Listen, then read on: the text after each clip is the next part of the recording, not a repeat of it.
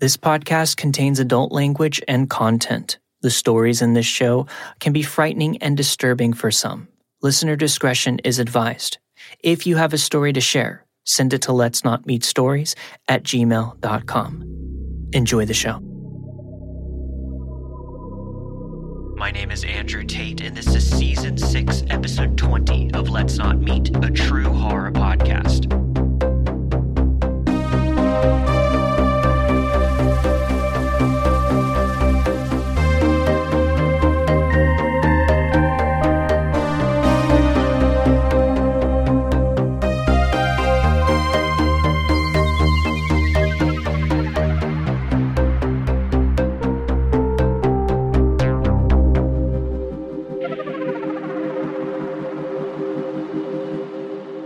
The time has come for another edition of The Lost Stories. If you are new to the podcast, these are recordings of early episodes that are no longer available online.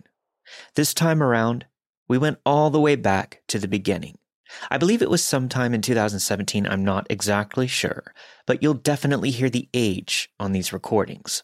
These are stories from the first 4 episodes I ever produced of the podcast. These were during the days when I would strictly narrate stories from Reddit. It was a whole process of reading hundreds of stories and reaching out to the authors individually in hopes of getting a chance to bring their stories to life. I love bringing these old, dusty recordings back for newcomers to listen to for the first time, and for those that have been around since the beginning to relive some of these terrifying experiences. I will admit, I am a bit embarrassed of my delivery back then, but I did spend some quality time remastering the audio to the best of my abilities. And these stories are some of the most requested and infamous of the Let's Not Meet category, so I think you will enjoy this very special, very long episode of Let's Not Meet, The Lost Stories Part 3. And don't forget about our season finale livestream this Saturday. It'll be at 7 p.m. Pacific Standard Time at twitch.tv/Andrew Tate Live. The link will be in the show notes. We'll be streaming our video performances for everyone that night. Then the audio will be available the next day for download, just like any regular episode. But for now, enjoy the show.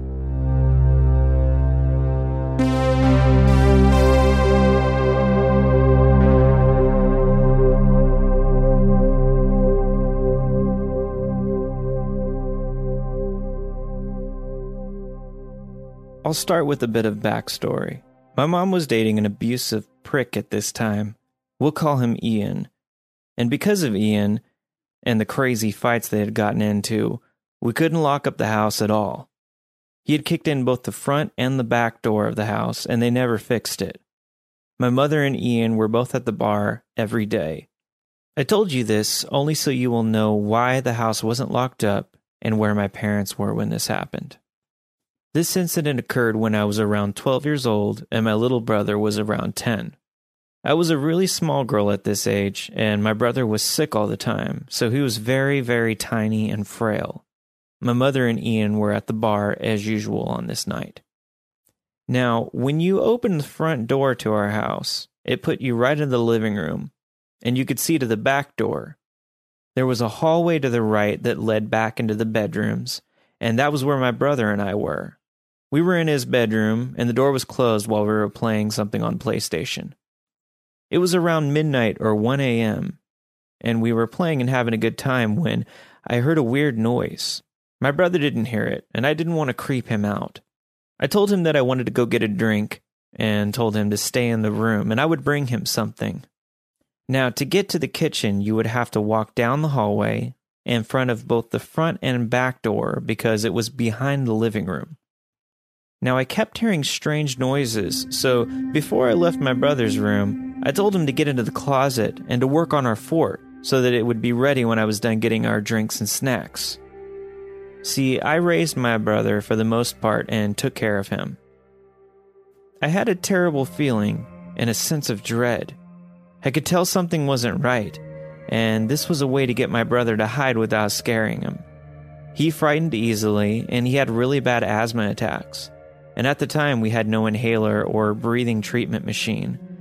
I knew if he started having an asthma attack, on top of being scared, it would not be pretty. Anyway, I left the back room and decided to see what was going on.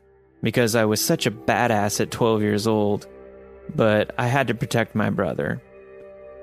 I start sneaking up the hallway as slowly and quietly as I could. I was terrified, as I could feel that something was wrong. Before I made it to the end of the hallway, I heard a man. It sounded like he was growling. It was a deep and terrifying sound. I can't explain the feeling that washed over me. It damn near made me puke. So of course I froze. I have no one in this town. I don't know anyone, and my dad is living in a different state. Also, my mom is at the bar, drunk as hell. I was sitting there trying to gather the courage to see what was around the corner, and going over my options when I hear my brother's door open. He sees me and the look on my face, and he freezes. I remember his eyes going so wide with fear because he must have heard the growl or whatever it was as well. I motion him with my hands to go back into the room, and he does. I then gathered the courage to peek around the corner, and what I saw still freaks me out to this day. It was horrifying. My little brother was already horrified because of the growling noise this man was making.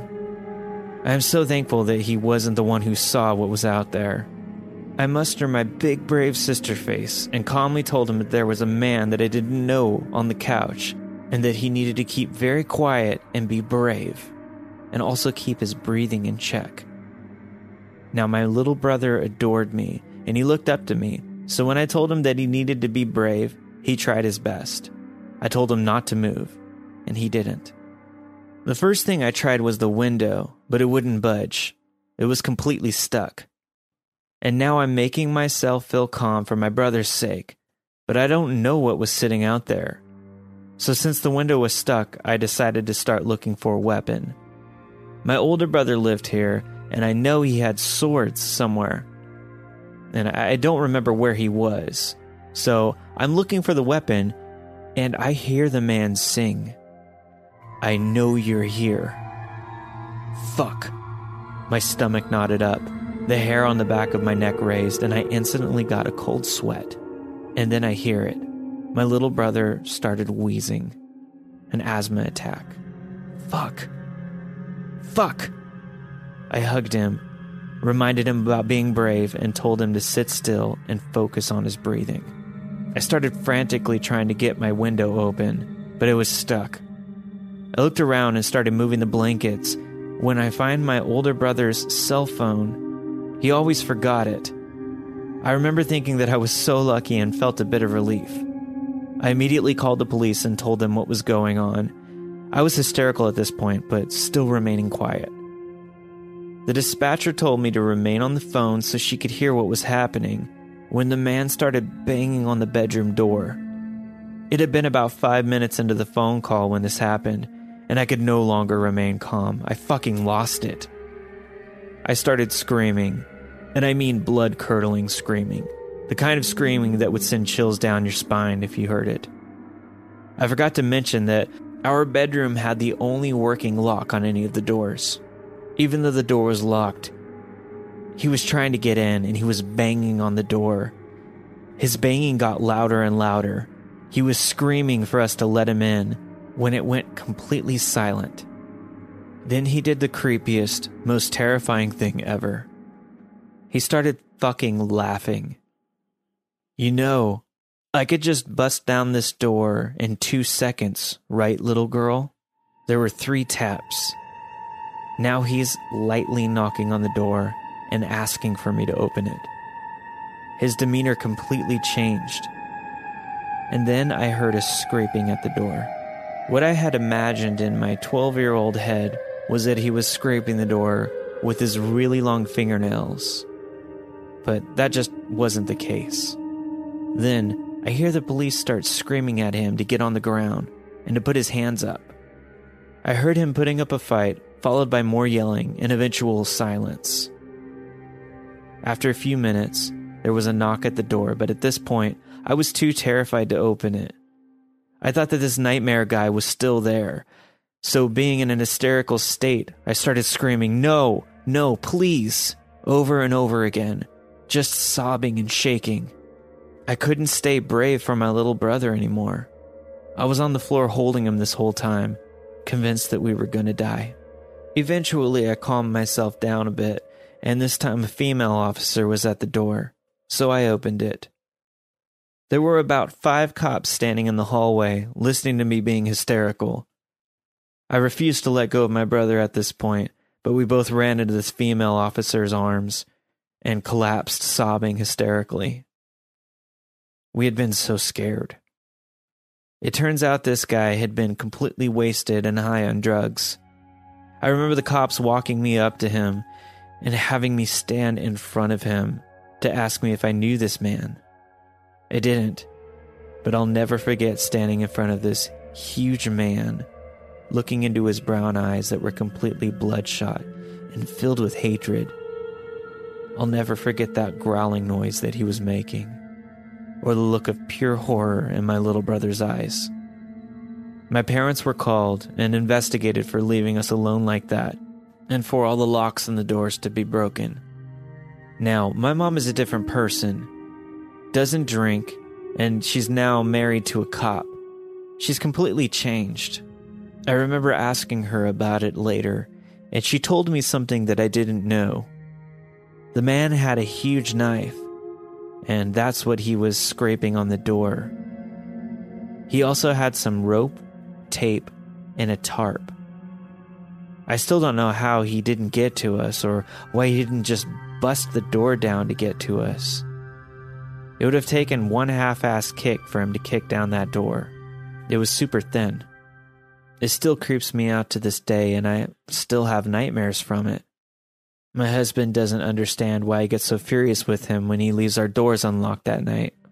I work third shift, so I'll come home and the doors will be unlocked, and this is infuriating because I have to go through every room in the house and check the closets and all the other places that a person could hide. See, I have 2 kids, and they will never, ever go through what I did. So creepy, crazed, drugged man, and product of my nightmares. Let's never, ever meet again.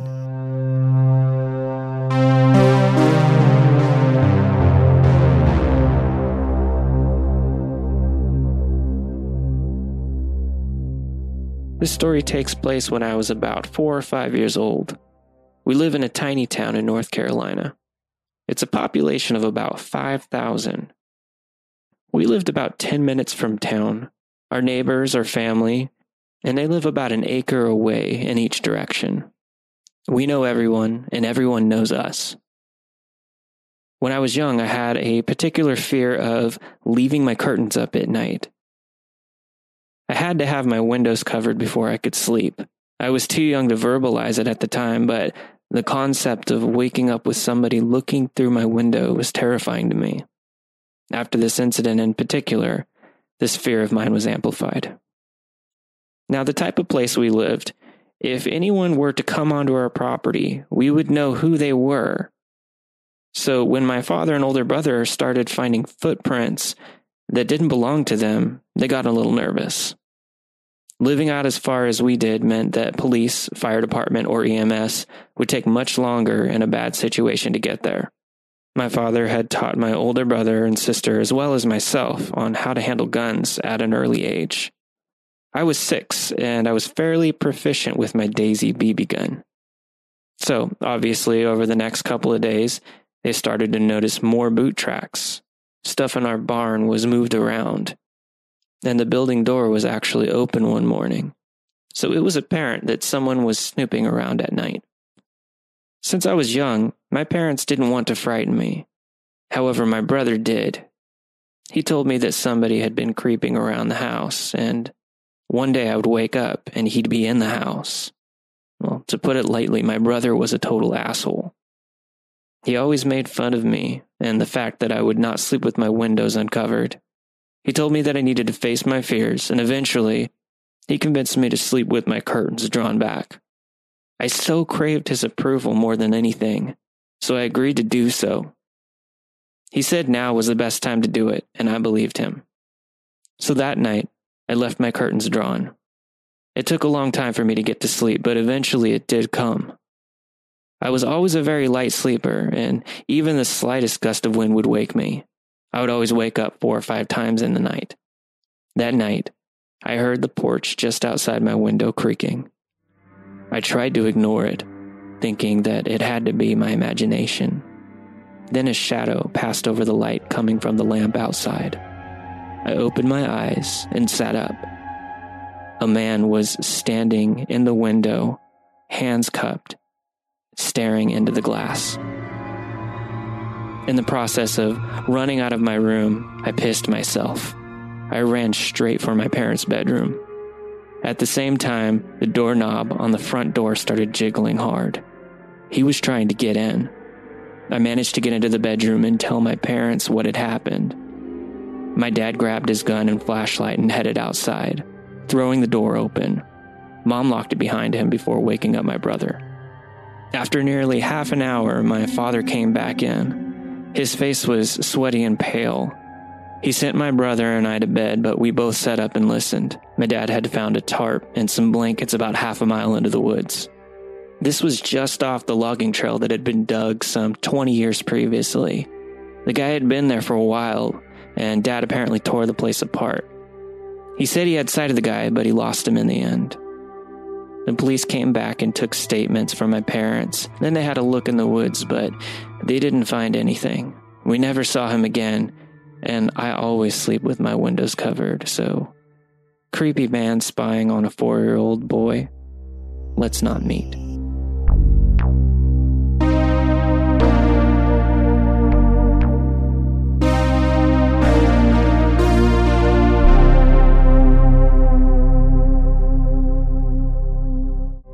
For many years, I spent my summers working in a major southern U.S. city with a moderately high crime rate and some serious racial conflict.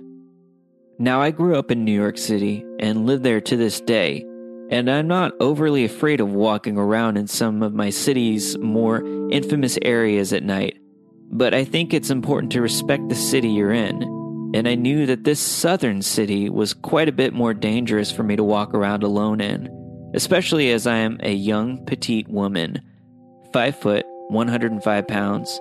I'm pretty strong and a lot stronger than some people may think, but I know better to think that I would do well in a one-on-one fight.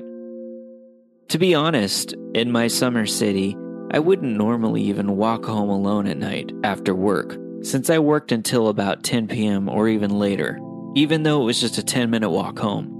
It seems silly to ask for someone for a ride when it was such a lovely and short walk home through a gorgeous city, but I also knew that I just didn't feel safe. Really, I just felt the complete inability to feel confidently safe. I loved my summers there, but I avoided being alone after dark at all costs. But as it often happens, we do make little compromises. It was midnight, and the only other person in the office was staying for another couple hours while one of the events we were managing was winding down. He asked if I wanted him to drive me home, but I knew that this would mean locking the entire building up, driving me like 2 minutes, and then 2 minutes back, and then disarming the security system again, etc., etc. I just felt silly, like a scared little girl, so I said, "No, I'll be okay. I only live a few blocks away," and I went on my merry way. I walked with my head up, my strides sure, my ears open, just like I always do back at home. I got 1 block and then another. It was a gorgeous night, and I let myself enjoy it and relax a little bit, as I hoped in vain for a gentle breeze to cool me off a little bit, and enjoyed the symphony of various insects that came out at night. It was ungodly humid, and I didn't see a single other person. Definitely a different type of city than New York, but I could still hear the gentle hum of the nightlife on the main drag just 1 avenue over. I got to the 3rd block, and then I saw another person. It was a man. Of course, I thought as my anxiety kicked in, and I instantly admonished myself for it. I was out walking alone at night after all. Why didn't a man have the same right? But, and this has never happened to me before or since, something about the sight of that man, that specific man, it terrified me. I couldn't tell you why. He was in his mid-20s and had long, shaggy hair. As the moonlight reflected off of him, I could see that it was blonde. Everything about him just struck me as sort of an anomaly. I didn't mean to have made such judgments. He looked like a surfer, not a stalker. He actually looked pretty cute, and yet I could hardly bear to look at him, because looking at him filled me with fear and apprehension. I know that you can never tell, but it really struck me how much this guy did not look like the sort of guy that would terrify me, and yet somehow he absolutely did. There was nothing objectively scary about him, and yet I just felt this sickening dread as we slowly approached each other. It wasn't just that I was alone at night. I didn't know what it was, but I just knew he scared me. He was walking towards me, and I had to walk towards him to get home. We got closer. He got bigger and bigger as he approached me, and I felt smaller and smaller as I approached him. Maybe a minute passed. Soon we were on the same block. I willed myself just to get past him and get over with it, and yet he was about 20 feet away. I stopped. I don't know why. I just really didn't want to walk past him. It almost felt like I couldn't make myself go any closer. This is ridiculous, I thought to myself, and I even began to blush in the dark on that summer night, embarrassed by my behavior, but just to ease my mind, I crossed the street, feeling foolish. And then, he crossed the street. "Don't come any closer to me," I said loudly, without even meaning to. It just came out of me. It surprised me how complete it was, how it was exactly how I felt, and exactly what I wanted most in the world at that moment. It just translated into words. Don't come any closer to me. It was a command, not a request. I had never heard myself sound like that, so sure of anything before in my life, to be honest. My voice was the first real sound I had heard in several minutes, and I was surprised at how loud it felt. He looked like it startled him. "Don't be scared," he said after just a moment, though he did stop walking towards me. I'm not scared," I said. "I just don't want you near me." We stood there for a moment, just looking at each other. "Please," he said. "I got mugged. Someone stole my wallet and my phone. I don't have any money and I need to call someone to come get me. There's a gas station 1 block over on that avenue right there." I pointed to the right of us. "They have a phone. I'm not from here, and I had too much to drink. I don't want to get lost," he said. I surprised myself with all the red flags I'd noticed as soon as they went up. His clear and sober-sounding speech, his local-sounding accent, the fact that I was the first to speak, the one to initiate that dialogue, when he was the one that needed help. You'd think he would have said something first. The weirdness of someone going out alone and getting drunk on their own in a strange city, instead of hanging out with friends or drinking moderately or anything like that. I know it's not impossible. I've traveled alone, and I've enjoyed the company of plenty of bars, but it all just seemed like a bunch of relatively less than common stuff, and altogether, it made me wary. He continued, "Will you walk to the gas station with me, or can I borrow your phone?" "No," I said. "You should turn right and walk until you come to the next intersection, and you'll be at a very busy road with a gas station on your left-hand side." "Please help me," he said. "I'm not going to hurt you. I just need help." He started walking again towards me, slow, like how you approach a cat. "Seriously, what's wrong with you? I just need help." I thought of my Leatherman and my flick knife, both of which I use regularly at work, both of which were buried in the bottom of my hellishly messy purse. My fingers twitched longingly, but I didn't want to be distracted, so I didn't start fumbling around for them. "I told you," I said, raising my voice. "Don't come closer to me." I stepped backwards and hated myself for doing it. It felt sort of like a mini surrender. He took another step forwards. "I won't hurt you," he said.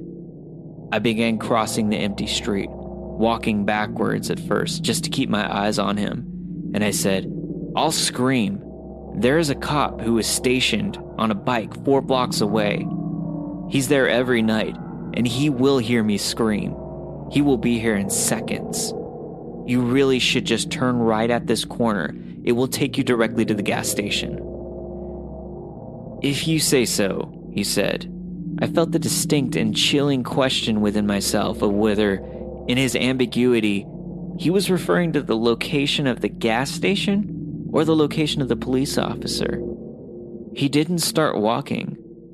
I stood there on the other side of the street, wary of taking my eyes off of him. But he didn't start walking. So I did. I walked until we were directly across the street from each other, and then I walked further. I glanced at him over my shoulder after taking a few steps. He was just there watching me, going nowhere, just watching me. I walked a few more steps and glanced over my shoulder at him again. He was still standing there. I picked up the pace and went a ways further. Looking back, he was gone, just completely gone. He had to have moved quickly, a lot quicker than he'd been moving before when he was walking towards me, just to reach that intersection and turn right towards the gas station in just those few steps. I couldn't stop wondering.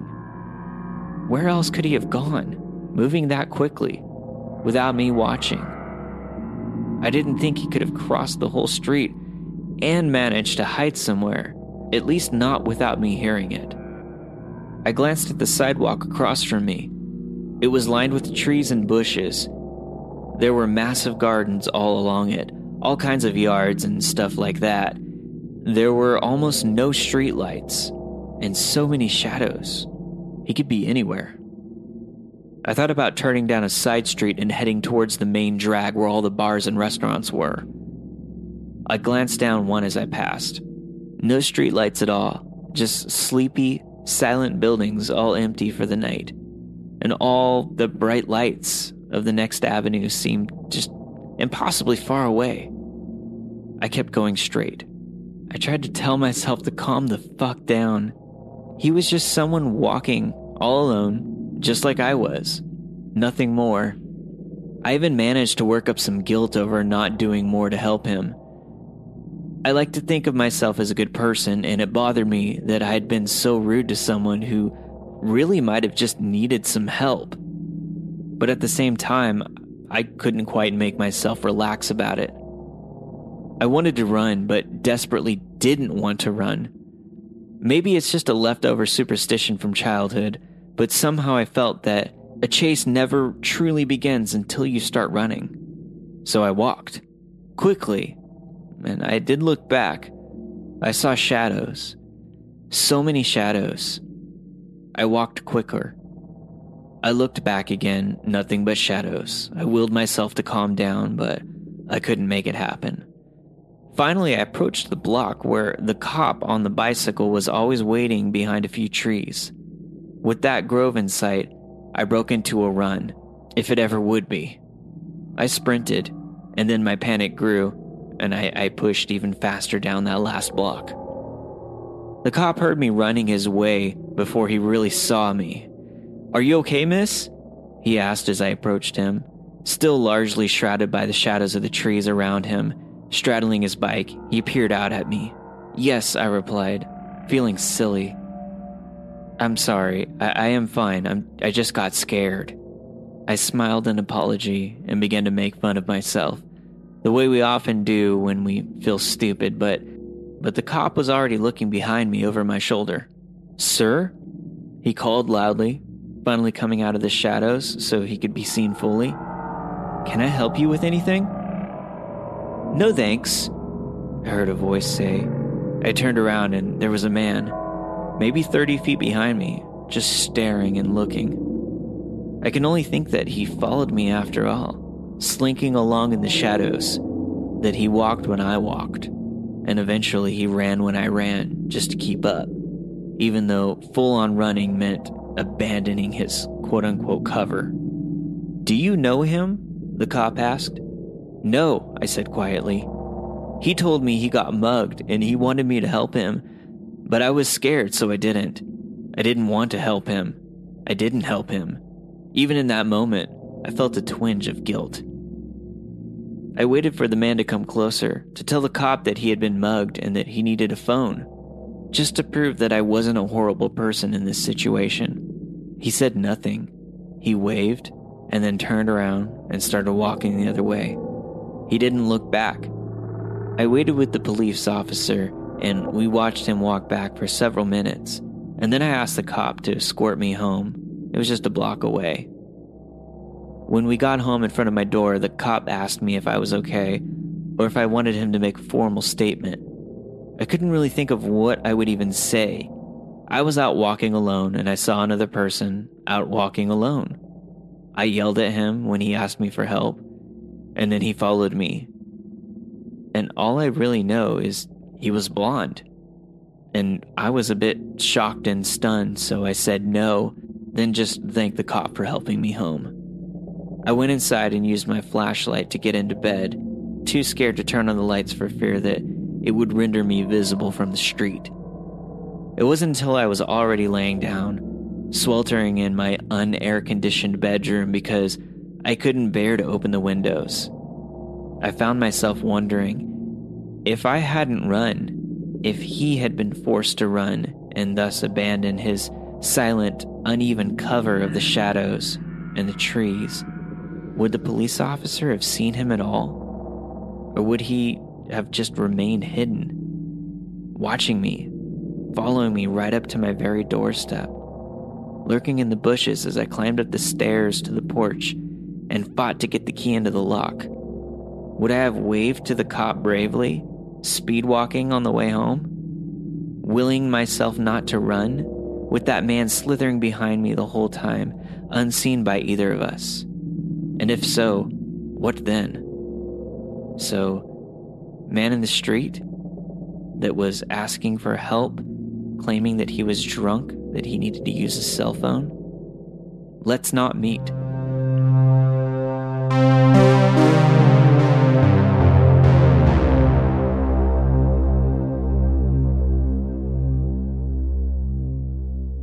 As a child, my imagination was overcome with stories of creatures that come alive at night and the safety offered by a home and the light. I never had anything to base this fear on until a night I decided to go with a buddy of mine to a baseball game and got stuck at a red light at 2 a.m. after dropping him off. Of course, that night, the game went into extra innings, so I didn't get a chance to drop him off until well after 1 a.m.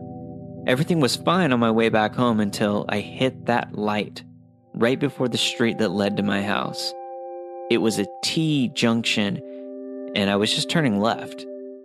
The light is one of those ones that you think is broken until it finally turns green when you decide just to run it. Of course, I pulled up right as the light turned red. I would have just ran the red light, seeing as no one was there and it was closing in on 2 a.m. on a school night. But earlier that week, I had heard the phrase, "Character is what you do when no one is looking," and for whatever reason, that was the night I decided to prove to myself that I was a man of character. It was a big mistake. I pulled to a stop at the light, feeling good about myself, bordering on self-righteousness, when I happened to look out the window to my left and I noticed a lady sitting alone on the bus bench. We made brief eye contact, and I quickly looked away. It was too late. I could see movement out of my peripheral vision, and I knew she was coming my way. I looked out the window and noticed she was carrying a bag. I quickly checked that my doors were locked and all my windows were up. I then moved my right foot above the accelerator, just in case, and braced myself for what was to come. I was hoping it would be an awkward exchange, and was praying for a quick light change before she reached me, so I could just get out of there. I knew that there was a slim chance of that. She walked right up to my window, put down her bag, and began to tap on the window. I nervously looked up at her and she motioned for me to put the window down. I had automatic windows, so I just imagined pushing too hard on the window button and that thing just coming all the way down, so I took a deep breath and lightly flicked it with my finger. The window moved down microscopically, and she did not seem to notice or care. She then leaned in and began to talk.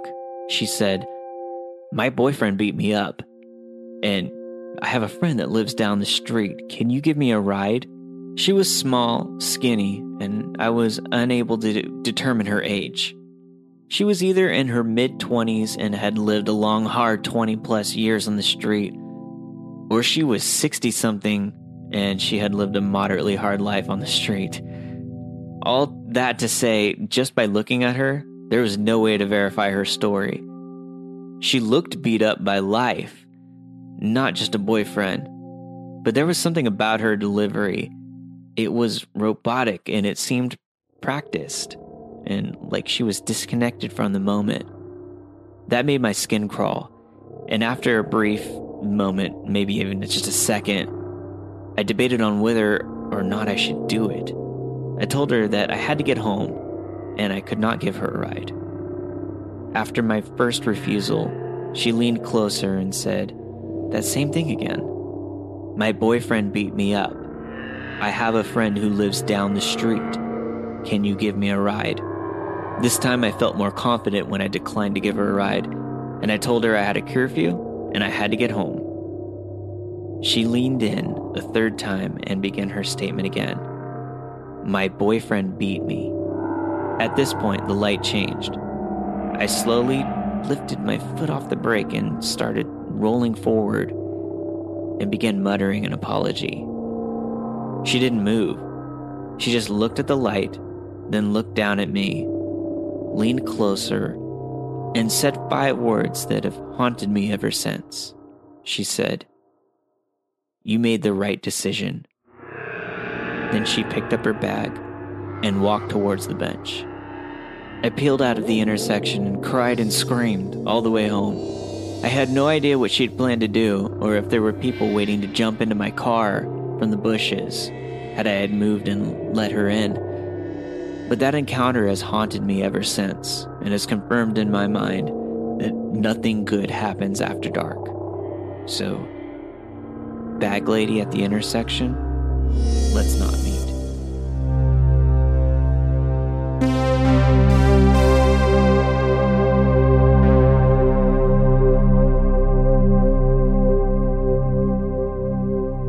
This happened in 1985 when I was 17 years old. I was the youngest of my graduating class, and all summer I had been looking at colleges across the region.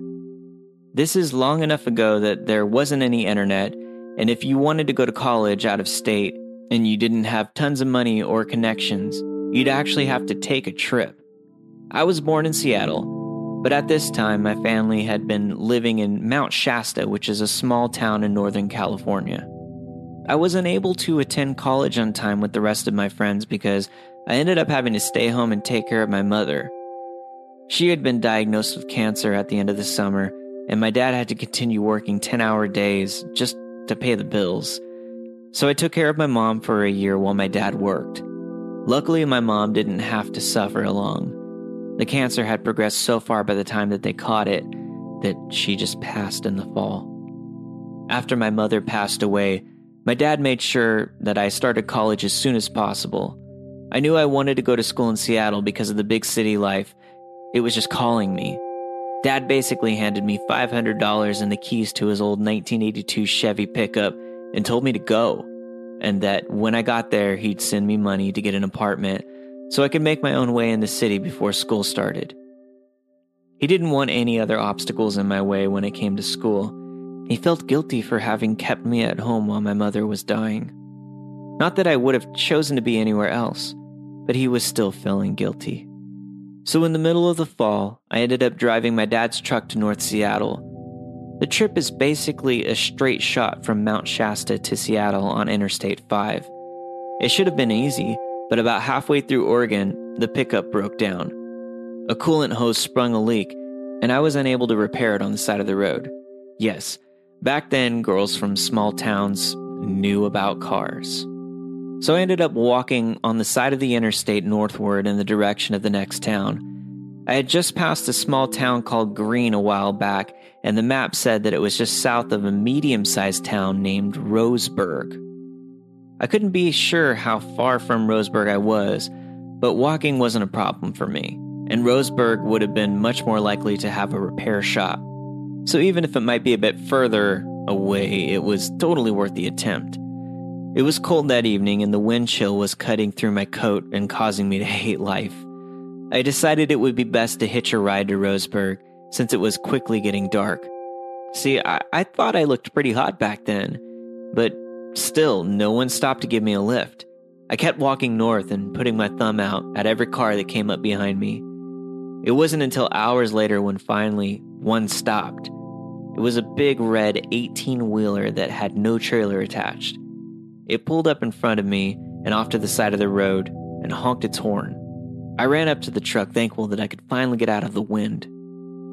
As I opened the passenger door of the truck, I saw a very friendly man at the wheel. He smiled and said, "Come on up inside," as I climbed into the passenger seat. He told me his name was Rick, and I introduced myself. He asked me where I was headed, and I told him I needed to get to Roseburg to get a tow truck to pick up my vehicle. I had left it a few miles back. He told me that he'd been to Roseburg a few times on his routes, and that there wasn't a repair shop or tow truck company that would be open this late.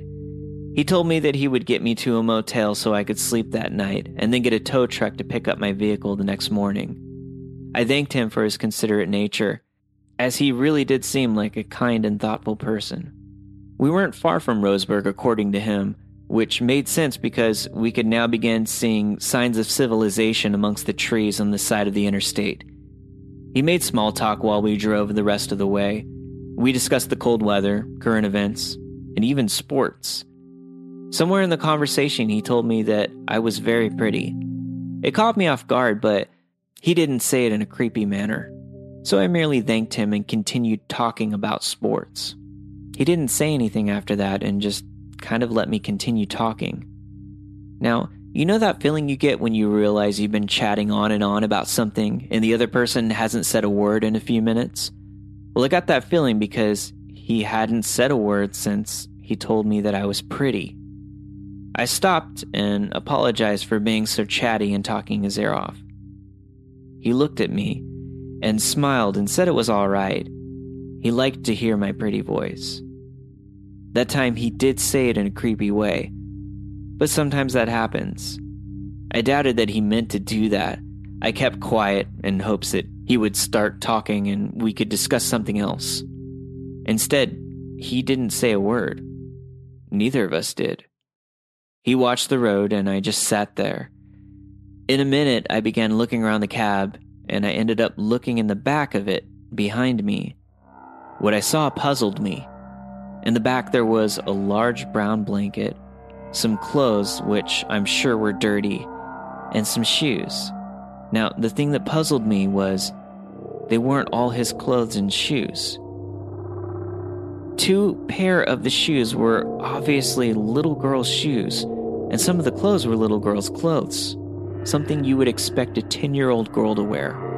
He knew I had seen it and laughed. He told me that his daughter had left those in the cab after she had accompanied him on his route last week. He told me that he didn't get enough time to spend with her, so he took her on the route a week ago to spend some quality time together. I said that was nice of him and asked how old she was. He paused for a second and then told me she was 13. That made me suspicious because not only did he hesitate before answering, but I've worked in a shoe store before, and I know those shoes must have belonged to a much younger girl. Both because of the size and the style. It didn't seem like the kind of clothes or shoes that a little girl would be wearing on a trip like this. It was weird, but not scary. Also, Having worked in a shoe store before, I was almost positive that those shoes were 2 different sizes. I told him that the shoes were cute and leaned back and grabbed one of them just to prove to myself that they had been different sizes. And no way does a little girl wear 2 totally different sizes. Still, I wasn't really scared. I just thought that he wasn't being totally honest. And that's his business, so I really didn't mind it. It's just a weird thing to be dishonest about, even to a stranger. I put the shoe back, and when I turned around, I saw this look on his face. He seemed half worried and half angry. I immediately apologized for touching his things, and he said it was okay, although it didn't look okay. By then, we were just entering Roseburg. We kept driving through the town, and he told me he knew a good motel far in the end of town, and he'd let me off there. He asked me what I had brought with me in my backpack. It seemed like an innocent question, but it came off like he was interested in what I had on me. I told him I had enough, but I didn't tell him anything specific about the contents of my backpack. I didn't have a weapon of any type, just some socks, makeup, and my purse. We ended up passing a repair shop on the side of the road. He pointed it out to me and told me that this is the place I should go tomorrow morning to get the tow truck. It felt kind of strange because he didn't tell me it was coming up. He just pointed it out. I said I had missed it and asked what the name of the shop was. He responded just by telling me that it was straight south off the interstate, and I couldn't miss it, as if he didn't remember the name. At this point, I began to get a little worried. I didn't feel threatened by Rick, but he didn't seem legit. As we kept driving, I noticed we were now coming to the far north end of Roseburg, and that soon we would be leaving the town behind. I asked him where this motel was, and he told me it was north of the town. I told him that it was a little far from the repair shop for me and asked if there was any place closer for me to stay. He didn't answer. Now I'm a little worried about Rick's intentions for me. I got my backpack and put it in my lap. He looked over and saw it and asked me if I was okay. I looked over and smiled at him, and I just told him I was okay, just cold. You know those signs on the highway that tell you how far off the next rest stop, gas station, or motel is? Well, they had those back then too, but usually only on the outskirts of town. It's the town's way of motivating you to stop at the next gas or lodging so that they can tax it, rather than continuing on and sleeping somewhere unincorporated. Well, we came up on one of those signs. It said there wouldn't be a motel for 20 miles, and we were leaving Roseburg. I knew then that Rick wasn't taking me to a motel. I didn't know what he wanted, but I didn't want it to happen. I looked over slowly at Rick, and luckily he hadn't seen the sign, at least I think, because he was busy lighting a cigarette. I began looking frantically out the window to see if there were any places I could make an excuse to stop at. Maybe I could ask to stop at a gas station or something for a drink and then run away, but there wasn't one open. I decided I'd have to pull out the big guns and ask him to pull over so that I could pee. I looked over at him and asked if he'd pull over to let me pee on the side of the road. He then pulled his lit cigarette out of his mouth and looked at me. He asked, "You gotta go pee?" And I just shook my head yes.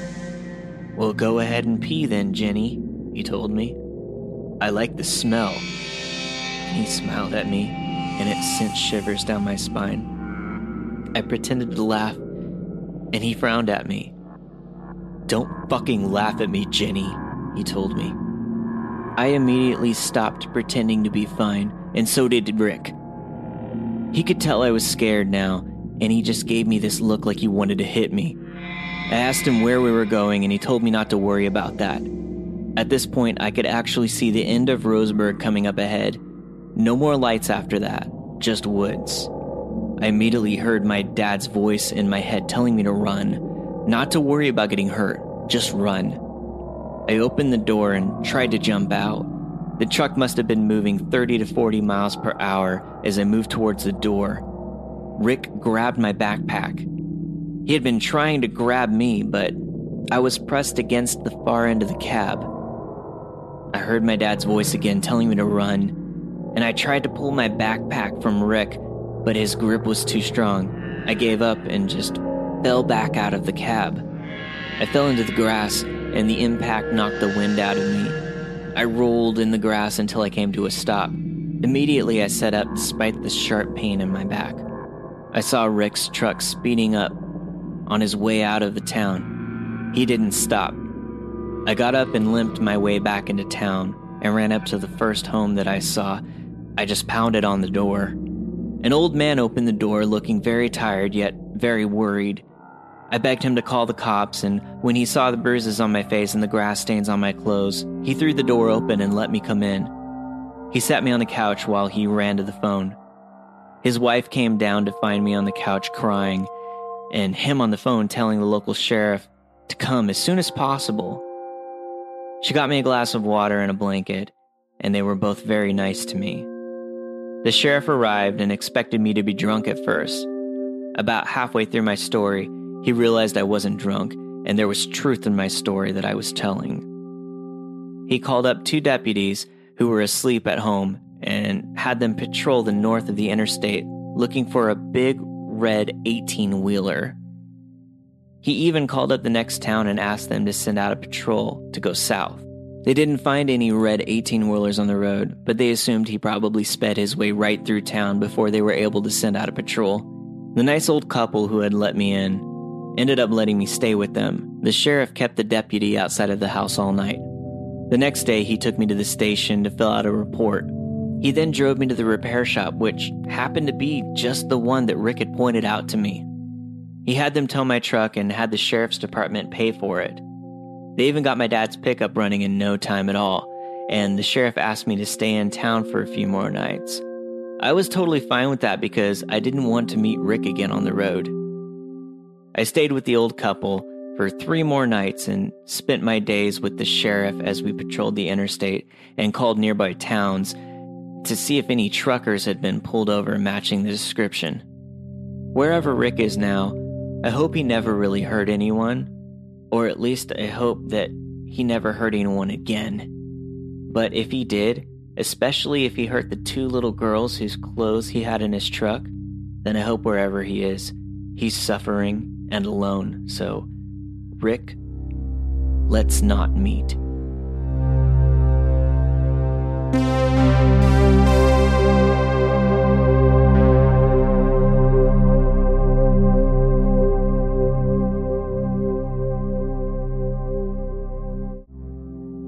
This happened nearly 5 years ago now, but unfortunately the memory remains very ingrained into my mind.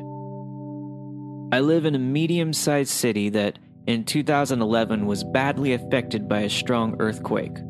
Around 200 were killed and a large portion of the city's older buildings were either outright destroyed or deemed uninhabitable. One such building was a mental rehabilitation center. It was affectionately coined Sunnyside.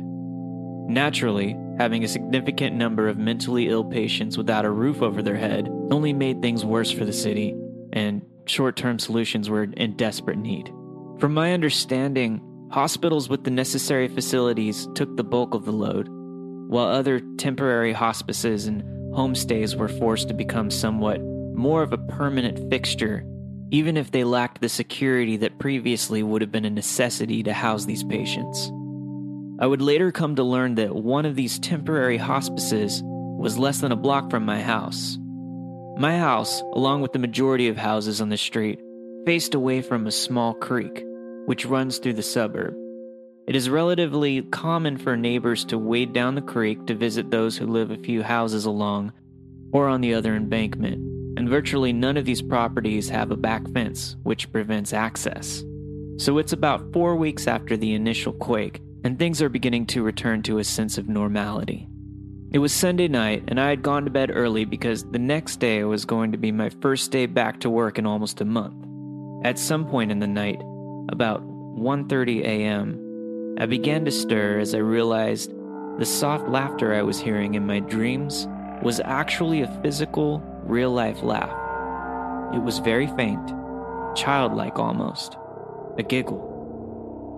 Sitting up in a dreary state, I assumed my brother had left the television on in the lounge, so dragging myself out of bed, I staggered down the hallway to switch it off.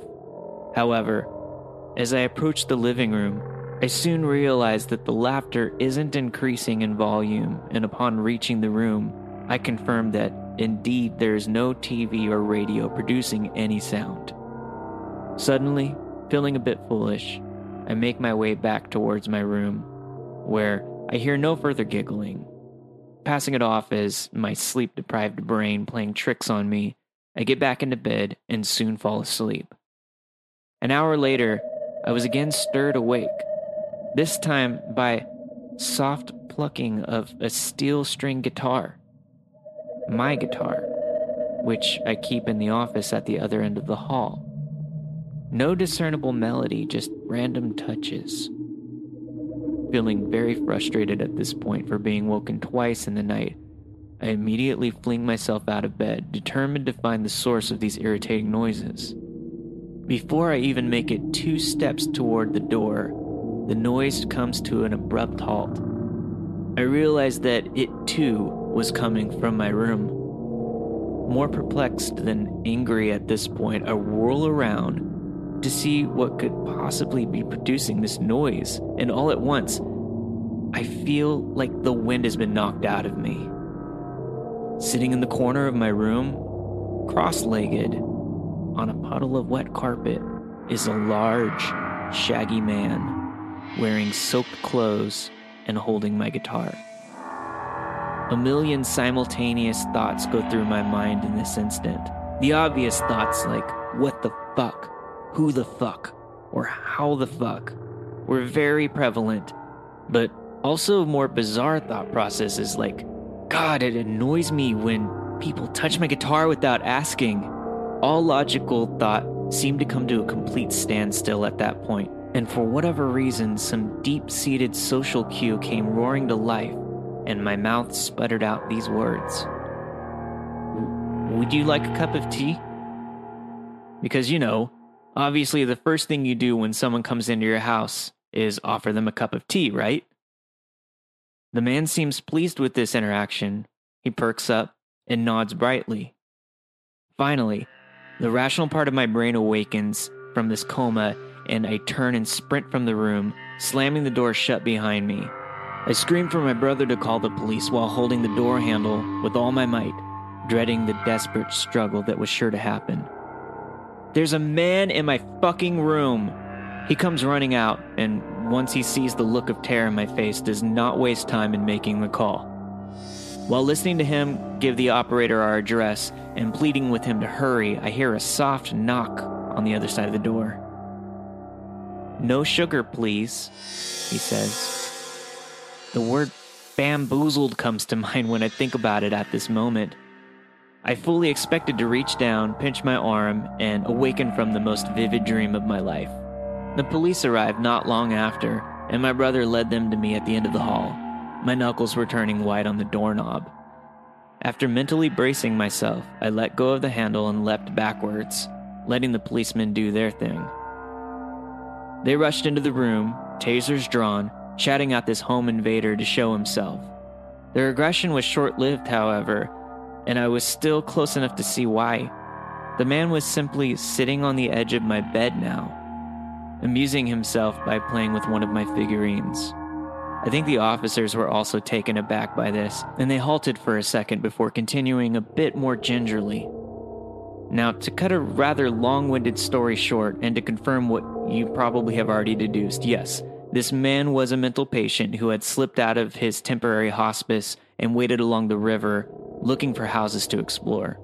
Muddy footprints on my neighbor's decks confirmed that he originally tried to enter their houses. I was simply the one foolish enough to leave his house unlocked. The police took him away, and they later gave me a follow-up call to say that he had been put in a much more secure location, but that I should still be a lot more vigilant when it comes to securing my house. In hindsight, I believe this man was totally harmless. Ill, yes, obviously, but not malicious. There was ample opportunity when he could have harmed me had this been his intent, but he did not do so, He simply took my unlocked door as an invitation to come in. I did not press charges as I did not want to damage the life of an already damaged person. The incident left me pretty shaken up, excuse the earthquake pun, for quite some time, and I still struggle to fall asleep sometimes, but for the most part, I have moved on. However, there is one thing that I have not been able to let go of. I believe this one detail has left a permanent scar on my psyche. As the police were leading the man out of my house, he uttered a short giggle, the same one I had heard when I awoken originally, and said, "The man couldn't find me under his bed, so let's not meet again."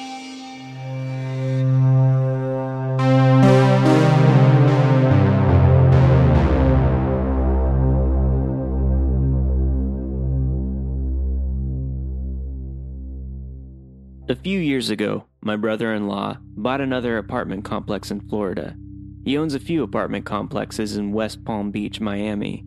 So when he told me that he bought another one and wanted me to manage it, I figured, why the hell not? I had just graduated college with my degree and planned to get my master's, so I figured I could manage his place and do graduate school. When he booked my flight to Orlando, I was stoked. I love Disney, and I dreamed about buying a year pass and checking out all of the neat parks. Then when I got there, we drove out of Orlando, and I had a bad feeling. He bought the apartments in a town called Leesburg. I was a little disappointed that I was an hour away from Orlando, with its nightlife, clubs, and whatnot. I made it work, though, and soon settled into life, managing a small apartment complex. I had my own one-bedroom apartment in the corner, and then there were 10 other tenants. Most were older folks, snowbirds, and retirees that spent their days golfing and swimming in the pool that we had. There were 2 military families, one with small kids, and then there was Andy. Andy was an enormous man. Now, I'm a pretty big guy, 6'4", 250 pounds. But he was at least 6'6" and maybe 400 pounds plus. He walked with a cane and had long black hair that he put in a ponytail. He worked from home, or so he said, but rumor was he was on disability after a horrible work accident. I really didn't care. He paid rent on time, he was quiet, and he kept to himself. I was only in his place once when his AC went out. He was pretty neat. No food containers or pizza boxes, beer cans, etc. Nothing that I expected a big guy like him to have laying out. Things in our complex went pretty good for the next year, until one night in November. It was raining, like it always does in Florida, and it was about midnight when someone rang my doorbell. I looked out and saw it was one of my tenants, Joseph. Joe was one of the retirees who retired to Florida, in his words, to play golf and drink beer. Normally, he was all smiles and jokes, but that night his face was pale, and he looked frightened. "I hate to bother you, Sam, but something ain't right with Andy." I put on my jacket and followed him to his apartment as he was Andy's neighbor. He put his finger on his lip and motioned for me to listen. I put my ear up to the door, and I heard Andy fighting with someone. It sounded like whomever he was fighting with was throwing things. I was taken aback as he had never had a guest over in the year that I had lived here. So I knocked, and I heard him stomp over to the door and open it. He looked normal. He was very well dressed, well put together, and like I said, wasn't messy at all. He answered in a shirt that had grease stains. His hair was limp and greasy and smelled like BO. I peered behind him and saw that his place was a disaster. I asked if everything was okay. He seemed irritated and said yes, and then shut the door in my face. I sent Joe back to his place and told him to let me know if he'd heard anything else, and went to bed. The next morning I decided to pay Andy a visit to see if he was okay, and so I went by his place and knocked. No answer, so I decided I would try back again later. I got busy doing other things and forgot all about it. December rolls around, and I'm starting to get monthly rent checks. None from Andy. That got me a bit worried, as he was always on time with his checks. So I knocked on his door. There was nothing. I knocked again, and I heard grunting and moaning. Now, I should have called the police first, but I didn't. I opened the door with my keyring and was hit with the foulest smell ever. It smelled like piss, shit, vomit, and BO all rolled into one nasty smell. The walls were streaked with what I assumed was shit, and the place was thrashed. I start calling for Andy while dialing 911. I hear the moaning from the back bedroom. I can never unsee what I saw. Andy was naked and laying on the floor in his room with some dirty clothes. He was covered in his own shit and piss, and there were piles of vomit on the carpet. That was bad, but what was worse is he was covered in bites, human bites all over his arms, his legs, and he was starting to smell with infection. He was also bleeding from his rectum. I wondered who attacked him. Was it the woman we heard him fighting with? I didn't get my answer until a few days later. He had been rushed to the hospital and was fighting for his life in ICU. The doctors talked to his sister, who turned out to be his medical guardian, and things slowly came into place. Turns out Andy did that to himself. He suffered from multiple mental disorders. He stopped taking his meds in October. There was no other person there that night that he was arguing with. He was arguing with himself. Those bites he inflicted on himself. The bleeding from his rectum from inserting foreign objects in there. And doing so much damage, he ruptured his internal organs. He ended up pulling through and went home to live with his sister. I had the task of cleaning his apartment, and what I found while cleaning pretty much freaks me out as much as finding him. He had a shoebox full of cutouts from magazines, old family photos, and even photos he obviously took of the residents in the apartments, including myself. All of the eyes were burned out with cigarettes, and some of them had X's put over where their mouths were. I'm not sure if that was part of his mental decline, or if he is always that creepy and I never noticed. All I know is Andy, let's not meet.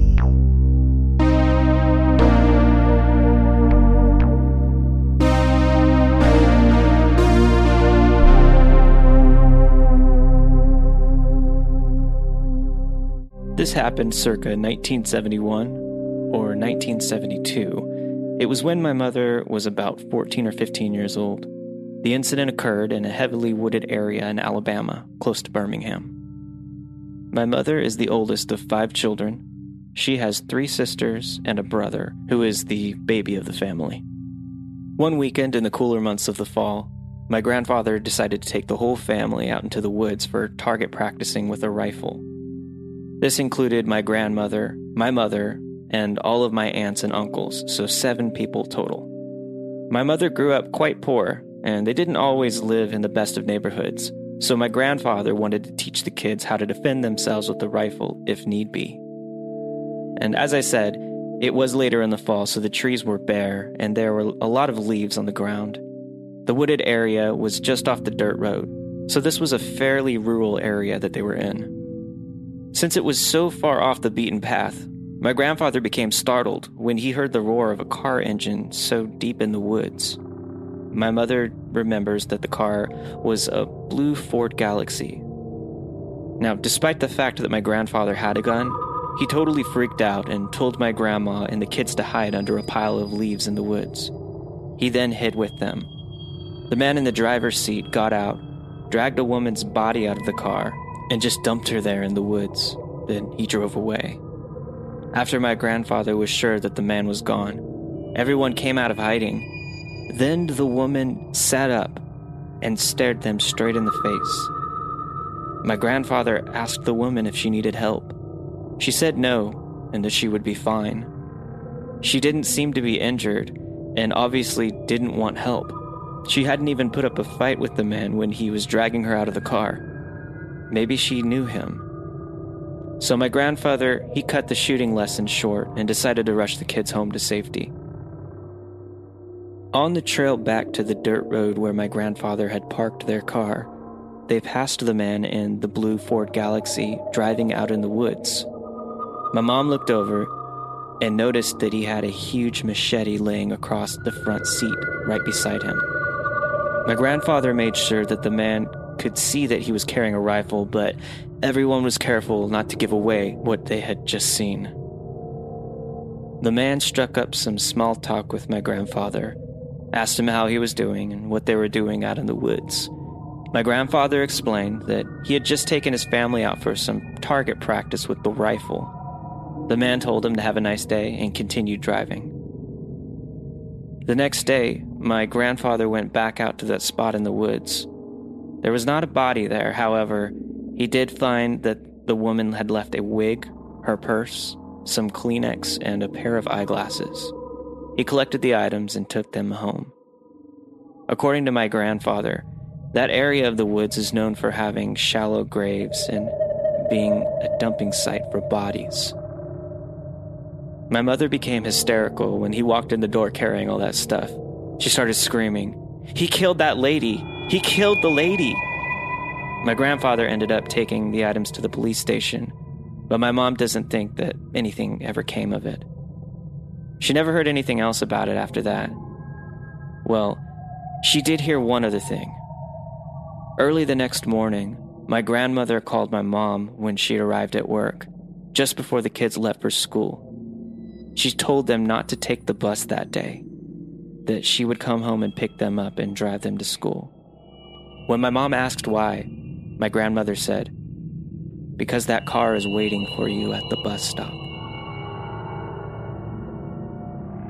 So, man in the blue Ford Galaxy in the woods, let's not meet.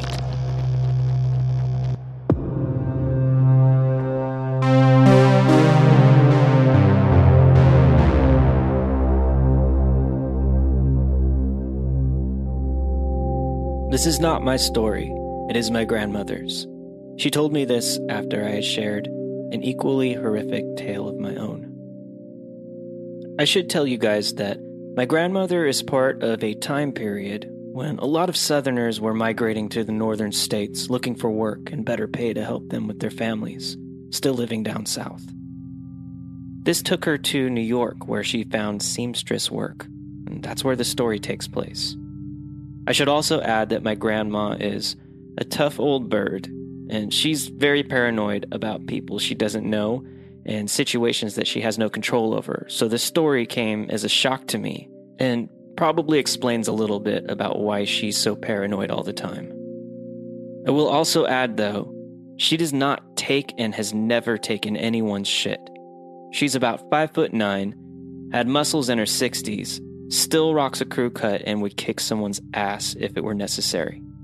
She's not a typical granny at all, so if something scares her, it's really fucking scary. So my grandmother and her friend Judy worked down the street from each other. They were introduced by my grandma's boss and hit it off pretty well, and they started hanging out frequently after work. My grandma said that one night they went to the bar and were having a good old time. It was here that the men approached them. There were two of them, one tall, light-skinned man, and one short, darker-skinned man. Judy seemed to know them and seemed happy to see them. She introduced them to my grandma, so they all decided to hang out for the evening. After a while of drinking and having a good time at the bar, the men started asking Judy if her and her quote-unquote beautiful friend would like to come back to their house to continue the party since the bar was about to close. My grandmother declined, as she's always been paranoid, and said that the men were giving off creepy vibes all night, just doing stuff like whispering when they thought her and Judy weren't paying attention, giving the general creeper stare that us women become accustomed to noticing. The short, dark man kept touching my grandma's waist. She said he was ugly as hell, and that he looked like an old screw-faced beagle, in her own words, and that he was so short she practically towered over him. At one point, he tried to hold her hand, and she gave him the "I will fucking kill you" look, and he just let go. The tall man persisted with the after-party idea, saying they could go play cards and dance some more at their big, nice house. He promised there would be others there that they could party with and play cards as well. Judy, by this time, was tanked, and the man had her convinced, but she didn't want to go home with my grandma.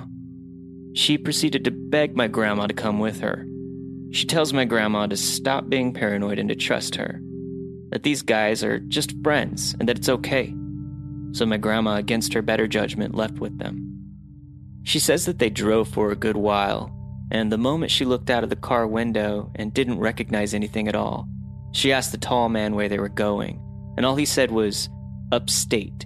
At this point, my grandma knew that she was probably going to be in trouble. The two men sat in the front, and her and Judy were in the back. Judy keeps telling my grandmother to chill out, that they're going to have a good time. So they get there, and it turns out this guy didn't lie. They pull up in front of a nice big house in some suburb. They go inside, and my grandma says she remembers the front door leading them into a long, dimly lit hallway.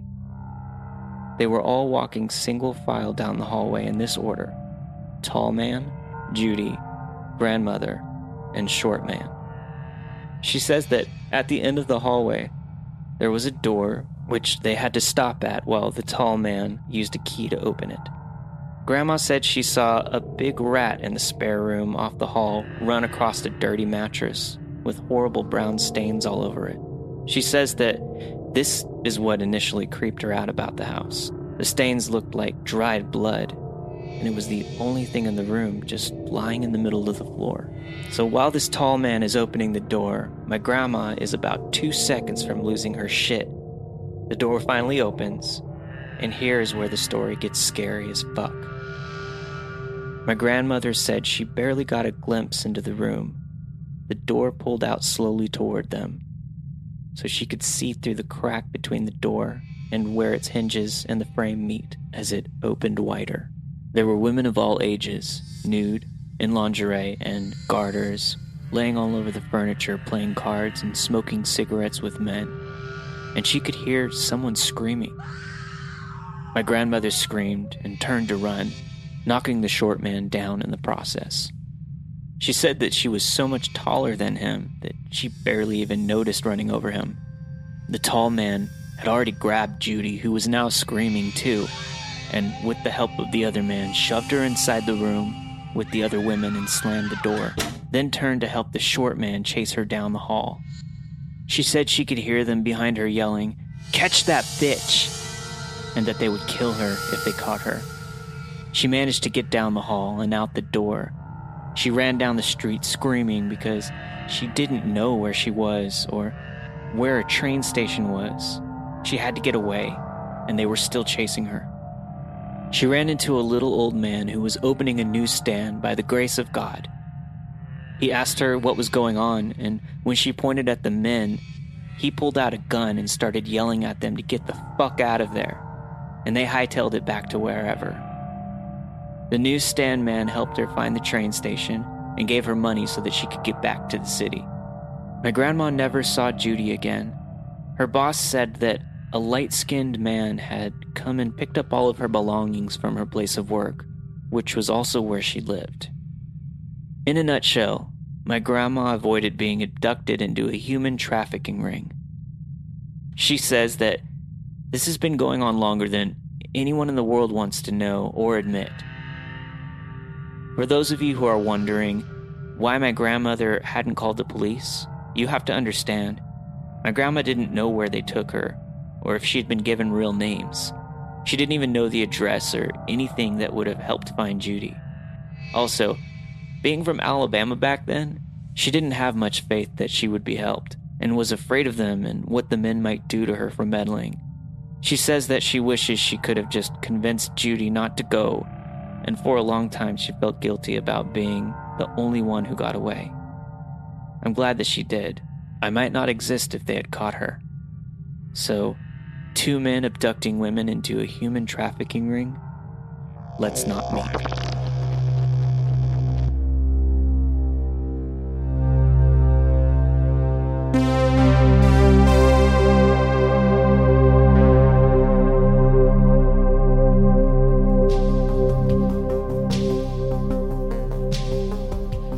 Don't forget, if you're a Patreon subscriber, stick around after the music for your bonus section of brand new stories this week.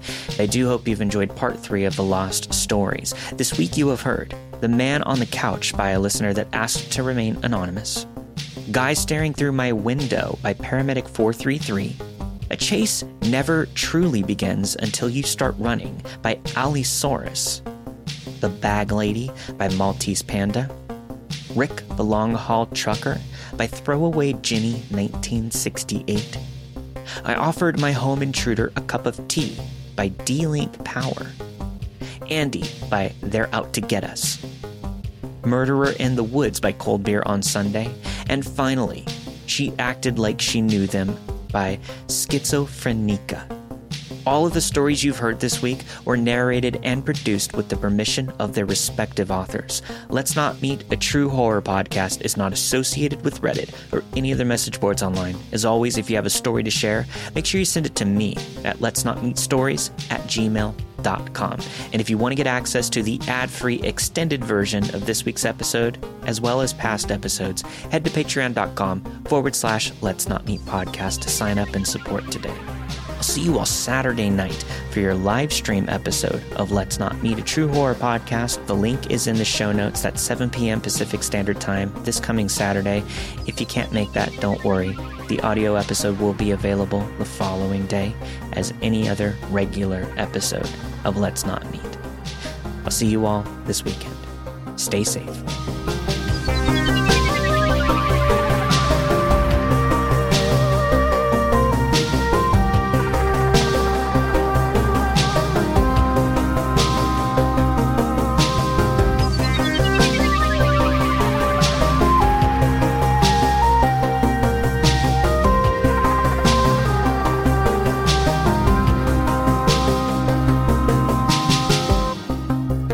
This story takes place in the summer, going into my sophomore year of high school.